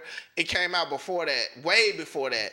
It still to this day is looked at as the best comic book movie ever by most. So that's pretty impressive. Other movies that come to mind is Jurassic Park 1, The Matrix 1. I think, I watched The Matrix 1 recently in like IMAX when they did the re-release or whatever. I said that before on a previous podcast. But The Matrix 1 has a lot of philosophy buried within the movie. Like, real talk, I've seen like a philosophy breakdown on The Matrix 1, and when I rewatched The Matrix 1, I was able to pick up on like a lot of those like philosophers will have a field day like being able to do lectures with it, you know what I mean? So I say The Matrix 1 comes to mind, and then what else? Like this is not, I'm not going to say this is like a GOAT, I would say, but one of my favorite movies of all time is obviously going to be The Lion King. I did a Sharing the Love for it as well. Like, but yeah, so like I don't know, like it's really weird. Like when I try to think about this, like I don't know how to do a ranking. You know what I mean? Like I don't know what comes to mind. Like I feel like I forget. Well, see, my thing is like with something like the best movies of all time. What helps me out with this is because I'm not thinking of my favorite movies of all time. I'm thinking about the best. One of the things I know how to do that a lot of people don't is they don't know how to separate the differences of your personal favorite. Like for instance, it's a lot of stuff where I feel like, well, this is clearly better than this, but I like it better. You know what I mean? Yeah. So like all these lists I've named, other than maybe Pulp Fiction, probably wouldn't be in my what I personally like the best. But just in terms of me saying, no, this is the best. You see what I mean? So like for me, I was just thinking of like, okay, what is actually that I think is the best? You know, Empire Strikes Back. You know, Empire Strikes Back is a damn great movie. You know what I mean? But yeah, so you know, like a lot of these movies, you know, There Will Be Blood comes to my mind. Like that's an all-time great movie. Drink your shake. Yeah, I'll drink your milkshake. Yeah, so like all the, you know, so yeah, man, it's been a lot. It's been a lot of movies over the years. I think Matrix. But Matrix 1. Well, that's my thing. That's what I'm about to say. If Matrix came out and they never did any sequels, I'll have it in like the top 5. But it's almost like the sequels devalue the fucking first one. It really does, because it's one of those movies where it goes like the sequels line up right with it. It's not like a sequel that don't have nothing to do with the first one, you know what I mean?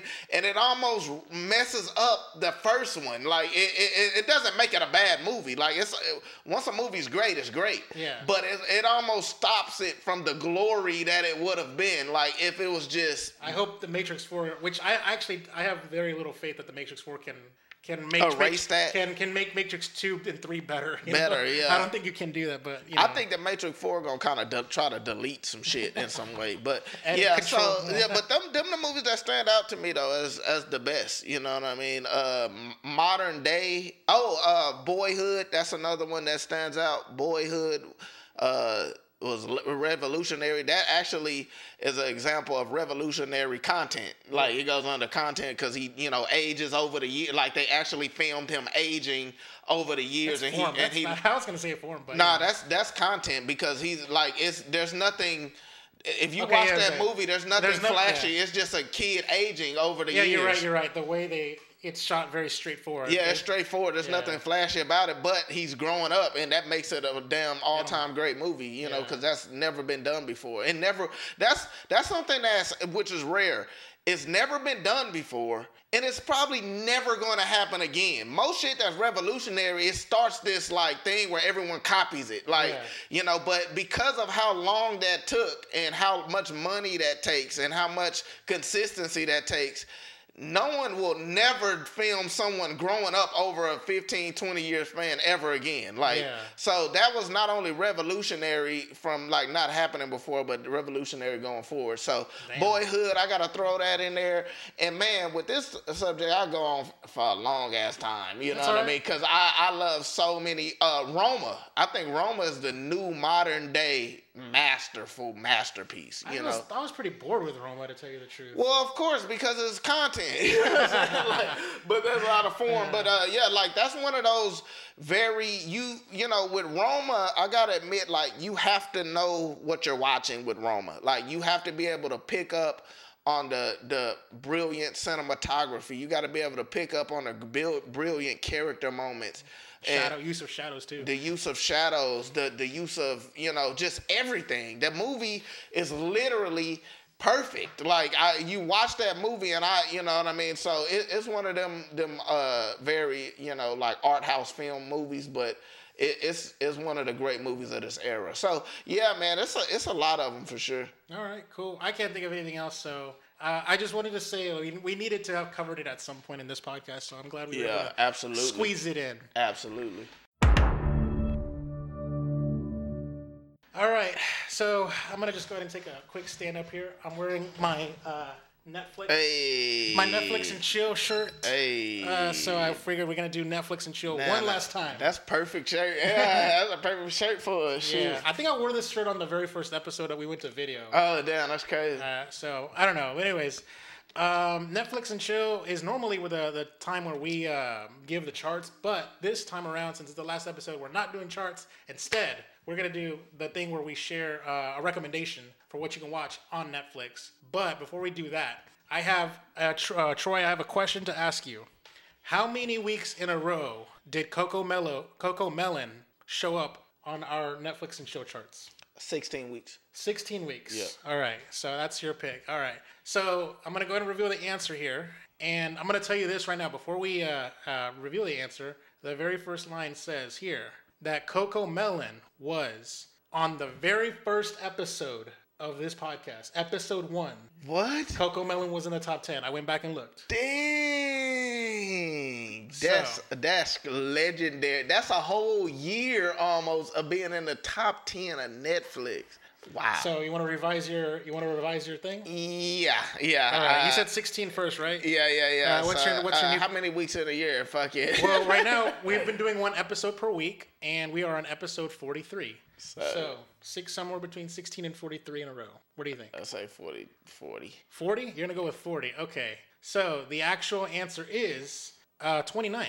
Oh shit. So it was on the very first episode of the charts, but it dropped out at episode 2, and it dropped out at episode 3. It wasn't in it. It kept entering the top 10, leaving and coming leaving back. and coming back. That fucked me up. It left and come back constantly until finally, on episode 14 of this podcast, it came back and it stayed.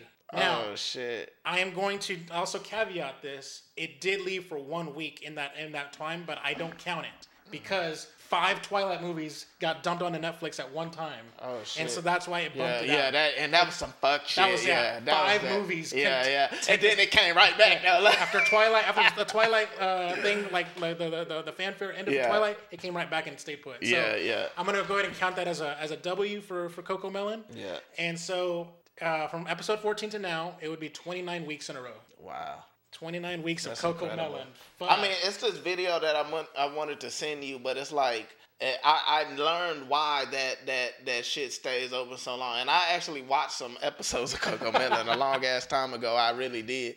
But I realized why, because like literally it's this like little meme that's going on that everyone's doing where they start playing the intro to Coco Melon, and then you see the little kid, literally like little babies running out because they just like tricking them, making them think that the show coming on, and the little baby come out. And it's literally like that's why that show's number 1, because to a kid they can watch the same thing over and over and over and over, and so like everyone's just playing the little intro, and then they can't. It's one where someone's counting. It's so funny. They play the Coco Melon intro, and they go 4, 3, 2, 1, and then you see the little baby run out like coming around the corner, and so like it's like, oh, that's why. I've seen a version of that meme where they did like the NFL.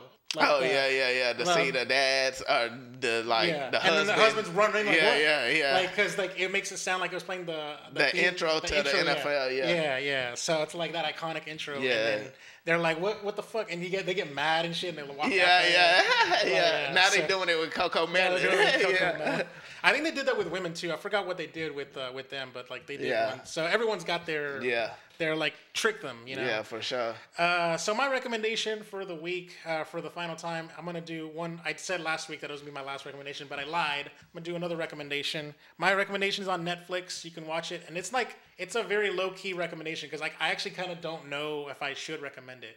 Number one, I've only seen it back in the day, back in the 90s, so I don't know if it actually holds up. I don't know if it sucks anymore, like, you know, but comparatively to this day, modern standards. Yeah. So, but I'm still going to recommend it because it has such a special place in my heart. It is called Tommy Boy. It stars Chris Farley and David Spade, and it's about, like, Chris Farley is like the son of a businessman, and he's got to take this trip across the country to do something, and it's got, like, Rob Lowe in it. He's, like, the villain and stuff, and it's like what do you call it? Chris Farley plays a bit of a loser. Like he's like an underdog kind of character. Yeah. Very endearing. It's kind of like funny and like I don't know if it's offensive by today's standards because again I don't remember any of the jokes. I very very loosely remember the plot. I remember like specific scenes more than the actual plot of the movie. Yeah. So, but yeah, my low key recommendation is Tommy Boy.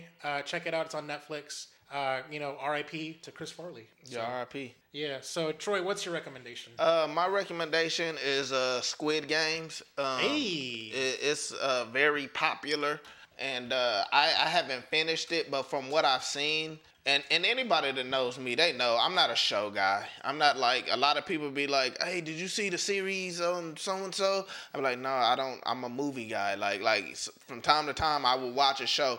And I ended up watching this show because I was with a girl, and we ended up watching it, and I was like, whatever. And it's very good. Yes. It's very clever, and it's very like have you like your heart pumping. You know what I mean? You like fuck Content. Yeah. I would say finish. Yeah. But I mean, it's different because content and form is different when it comes to television shows because you got more time to do whatever. Yeah. But it's one I would recommend, and I think it's one of the most, if not the most successful Netflix show ever. Yeah. So yeah. We did a spoiler cast when you were gone, by the way. So. Oh yeah. Check it's on this very audio feed. It's on this YouTube channel. So. Definitely check it out. Yeah. So with that out of the way, we're actually pretty good on time. We're gonna end well before the 2-hour mark. So I think there's only 2 more segments left, and Troy, these last 2 segments are going to belong to you, so I'm not going to be talking much. So we're going to go ahead and do the new releases. You know what? I'll just actually play that. Since I didn't been playing the sound effects, I'll go ahead and play the new releases sound effect. Let's all go to the lobby. Let's all go to the lobby. Let's all go to the lobby to get ourselves a treat. Yep. So this is the last episode I did the final new releases. This time around, I want you to read the new releases, and here's why. You've never done it. You've never had a time to host anything. And I'm not even going to give you the full new releases. This is actually, I cherry picked picks of the weeks for the next 3 weeks. So just so that way you get to read the blurbs and read the synopsis and stuff like that. You down? No.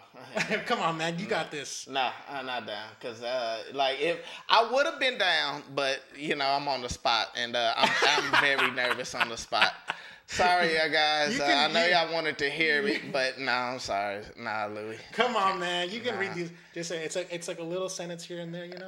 Hey, listen. I'd rather you knock it out, and because you do it way better than me. So I don't want to be reading the releases for 5 minutes. Oh, come on. All right, fine. Fuck it. All right. So these are not the comprehensive list of new releases. These are just 2 things that I picked just because they're big releases. That's all. So. For November 5th, we got Marvel's Eternals. It's coming out this Friday. The Eternals, a race of immortal beings with superhuman powers who have secretly lived on Earth for thousands of years, reunite to battle with the evil deviants. Look how he read that. Now, y'all want me to be in there? The Eternals, a race of immortal beings with superhuman powers. No, we need a professionally person. You made me think that you was not going to be out here stuttering and shit like that. The host, I was. Shit, that's how, you see how I read that compared to how you read that? No, hell no. You the host. You got to host this bitch to the end, to the finish line, man. Shit. All right, the film stars Gemma Chan, Richard Madden, Kumail Nanjiani, Leah McHugh, Brian Tyree Henry, Lauren Ridloff, Barry Keoghan, Don Lee, Harish Patel, Kit Harington, Jon Snow, Selma Hayek, and Angelina Jolie. Hey, that cast is actually fired in a bitch. Selma Hayek and Angelina Jolie in that bitch. You know what's kind of funny is Richard Madden played Robb Stark in Game of Thrones. Yeah. And so you're going to have a reunion between Kit Harington and Richard Madden. Yeah, that's dope. That's crazy. Because they never shared a scene with each other. They shared a scene with each other in season 1, and then they were like, until we meet again, and they never met again. Yeah, well, we'll meet again in Eternals. Yeah. That's crazy. That's dope. All right, and so, and the following week is November 12th, I believe. November 12th, Belfast comes out. I did not pick the synopsis for Belfast because it's a black and white art house movie. It's a black and white film. It's art house. It's not a blockbuster. So wait, my thing is, what was the one you just said? What? The one you just said. Belfast. Okay, and that's the release on November 5th? November 12th. 12th. So wait, is Eternals releasing by itself? pretty much. I mean, like, I think there's other movies coming out that day, but like they're not Don't like give a fuck. they don't give a fuck. Yeah. Okay. man. Yeah. So Belfast has got November 12th to itself. I think that was the big movie of that weekend. Yeah. Because Ghostbusters Afterlife, which is the blurb I picked up, Ghostbusters Afterlife was supposed to come out November 12th, but then they delayed it a week. So Okay. I think it's for like IMAX to have IMAX. Oh, okay. Bet. To have IMAX screens. Yeah. So skipping November 12th because I don't think you guys care about Belfast. We're gonna go to November 19th, which comes out the week after this podcast comes up. November 19th, Ghostbusters Afterlife in theaters. When a single mother and her 2 children move to a new town, they soon discover that they have a connection to the original Ghostbusters and their grandfather's secret legacy. The film stars McKenna Grace, Finn Wolfhard, Carrie Coon, Paul Rudd, Bill Murray, Dan Aykroyd, and Sigourney Weaver. I'm actually excited about this Ghostbusters, man. Like the trailer. The trailer looks. One thing I like about the trailer is that it looks that it's trying to be different. Like it's not trying to like relive the classic one, but it's not trying to be like overly different like the last Ghostbusters. And so I'm actually kind of excited for this Ghostbusters. Cool. Yeah, so those are going to be the picks of the weeks for those respective weeks here. So I wanted to give Troy the only chance he has to read the synopsis, but it's all right. It's okay. All right, so I'm going to go ahead and play this last sound effect for the last time. Hey, wait. Well, what's your pick of the week? They're both pick of the weeks. Yeah, but I mean, us combining these last 3 weeks. Between the two, I'm more excited for Eternals. Yeah, me too. Yeah. All right, so let's go ahead and move on to the last segment. Can you feel the love tonight? So Sharing the Love is the segment where we talk about a movie that we watched in our past, that we grew up with, and how it kind of impacted made on our lives. And Troy, before I kick it off to you, I just got to say that the 3 Sharing the Loves that I did in the past in this podcast run, I did Sharing the Love for The Lion King, Dumb and Dumber, and Pokemon the first movie. Yep. Those were my 3 best Sharing the Loves that I've ever done. Yeah. And I hope that you can bring something at that level. And that was hard. I just wanted to say that I really enjoyed the segment. I hate the fact that we always had to cut it for time, but it is what it is. So Troy, take it away. It's funny how this one is my favorite segment, and this the one we always cut for time, and then the other one is mine isn't gonna be as like, but it's for me. I want to talk about it because it's one of the movies that I feel like don't get enough love. Especially because of a movie we talked about a lot about. Okay. And it came out like after it, so it just didn't get the same love. And everybody know I'm the biggest Batman fan. All right. In the world, number 1. And He's a strategist. Yeah, the strategist. Yeah, go back, check that out. The Dark Knight Rises. Really? You want to give a Sharing the Love to The Dark Knight Rises? Yes, because The Dark Knight Rises is my second favorite Batman movie of all time. I guess The Dark Knight is number 1. The Dark Knight clearly number 1. Yeah. But The Dark Knight Rises, and see, that's the very reason why I wanted to talk about it, because you see how you really to that? Yeah. I think Dark Knight... Batman Begins, Dark Knight Rises. See, and that's why I just disagree with that. Like, and that's why I want to talk about this, because so much, like, The Dark Knight Rises is so good, but I think what hurt it is it came out. Batman Begins got the luxury of coming out before The Dark Knight. You see what I'm saying? And The Dark Knight Rises had to come out after. Let's not stand on pleasantries, Mr. Wayne. And I love Bane's voice. Like, look, here's the thing, like. This movie had, and one thing I will say this is where it gets controversial, right? The Dark Knight Rises had the better third act to me than The Dark Knight. When, like... You can't put Batman in daylight. Hell yeah, that's what was so great about it. He looks weird in daylight. No, he looks dope because it's in the snow. It's badass. Like, to me, they put him in daylight because it kind of showed, like, all right, this is the end. Like, Batman, he's out of the shadow. It was more of a metaphorical theme. It was like the theme of it was like he's out of the shadows and he could save Gotham in the night and in the day. You know what I mean? So, and I think the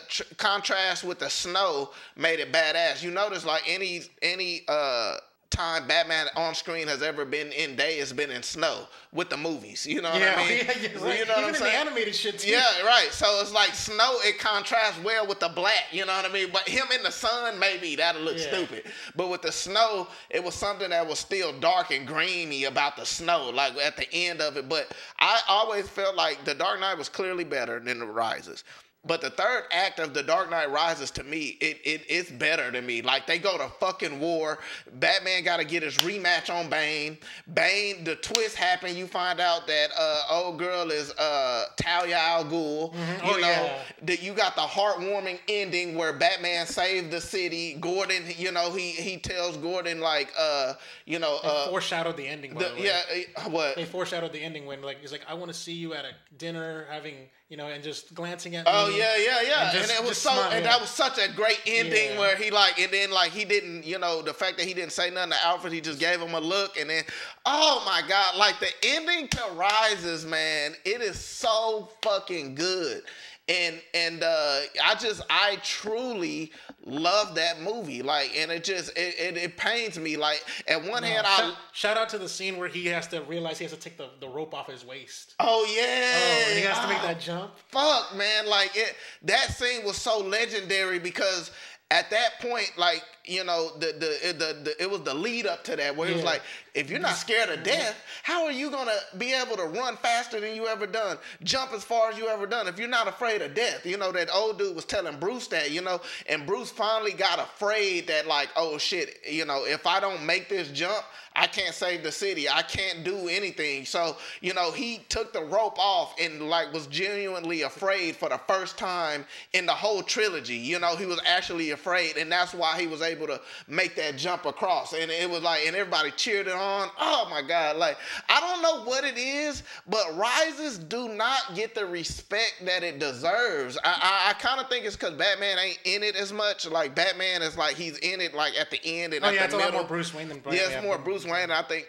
that might be, but as me being the critic that I am, I look at movies for the, you know, just the storytelling and stuff like that. So for me, like, it touched me more emotionally than The Dark Knight did at the end. Even though I love The Dark Knight ending with the, you know, the boats and they, you know, and him having to take out the hostages and shit, it was fantastic. But to me, Rises was just way better, you know, when at the